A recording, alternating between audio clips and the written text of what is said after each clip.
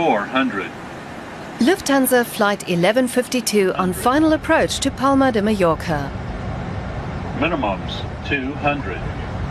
The Mediterranean island is the dream destination for thousands of Germans after more than a year of pandemic lockdowns and travel restrictions. 20. The surge in demand means Lufthansa is using a Boeing 747 jumbo jet for the 2-hour flight, normally a plane for intercontinental routes to places like Asia and the US. The huge aircraft is itself cause for excitement. And it's a popular photo opportunity for vacationers and airport personnel alike.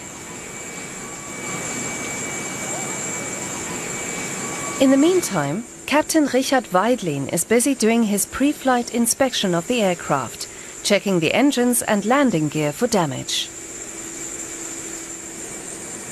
The pandemic saw hundreds of pilots grounded for extended periods. It's a really great feeling. The pandemic has lasted for so long. We had many pilots on government job retention schemes. Some didn't fly for 18 months. We're glad to be in the air again and welcoming passengers again. But Lufthansa's gradually recovering. And I love flying the 747. It's great to have fun again. As a special treat, the passengers are even allowed a quick look in the cockpit before takeoff. Thank you very much. Selfies included, and a chance to ask the pilots a few questions.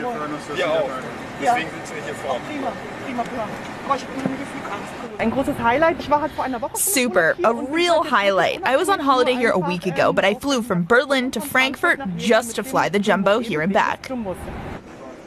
The plane's been on the ground nearly an hour now, and the return passengers to Frankfurt are boarding. For the crew, that means back to work again.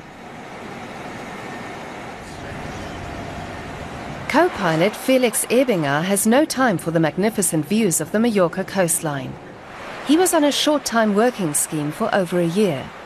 Since the coronavirus pandemic hit, there's been long stretches with hardly any passenger flights at all.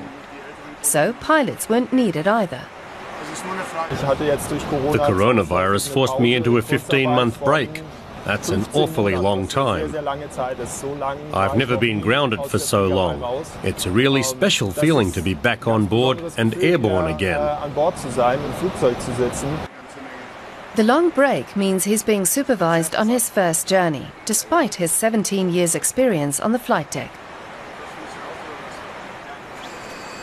Pilot and instructor Richard Weidlin makes sure his co-pilot has everything under control and is ready for anything. All the refresher courses we have to do before we're allowed back in the cockpit are necessary and important. Let's face it, we've been off duty for a year. The passengers don't care about all that, though. The moment I sit down here and I have a job to do, I have to guarantee the same quality and safety as I did before the 15-month break, regardless of the coronavirus. The pandemic has changed quite a few things for the cabin staff as well. Germany's biggest airline has discovered tourism as an addition to its business model.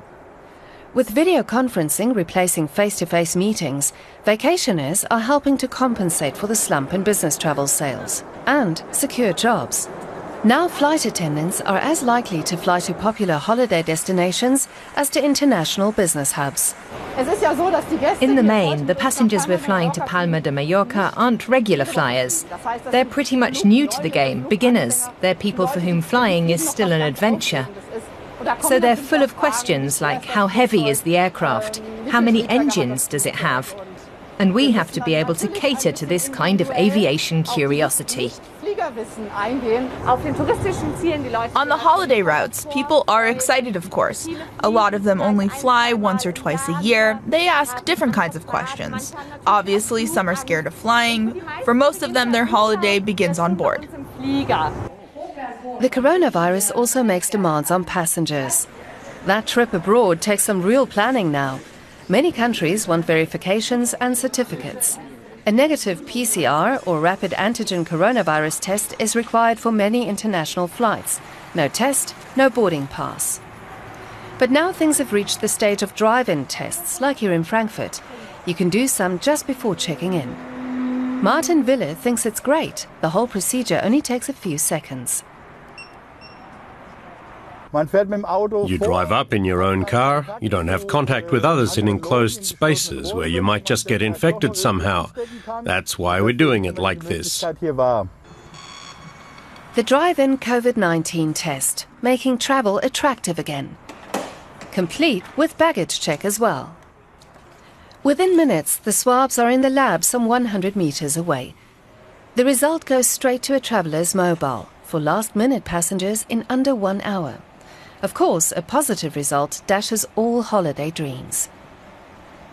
Normal tests are a bit like conveyor belt work. You do 100 at a time. If 2 are invalid, they're redone. Here we've got no time for that. Each test is done separately, and that means time and effort. A couple of days before, and only a few hundred meters away, co-pilot Felix Ebinger was being put through his paces. 1,000. In the 747 flight simulator. Despite his experience, he had to undergo several days of refresher courses, proving to watchful flight instructors that he can master emergency situations if they occur. 50. After the long break, it's mandatory before he's allowed to take control of a plane load full of passengers again. I've never been away from flying for so long. A totally new situation. To start with, I had to take stock and see how it feels. So it was a bit tense, but I was also really happy to be airborne again.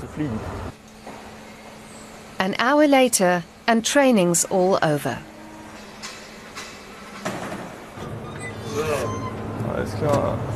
Both he and his instructor enjoyed the session. After such a long break, it's good to be getting back to work.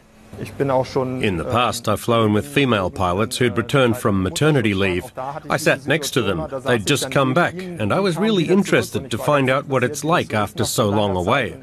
They said it works amazingly well. You just sit down and it's there, still. It's better to practice in the simulator first.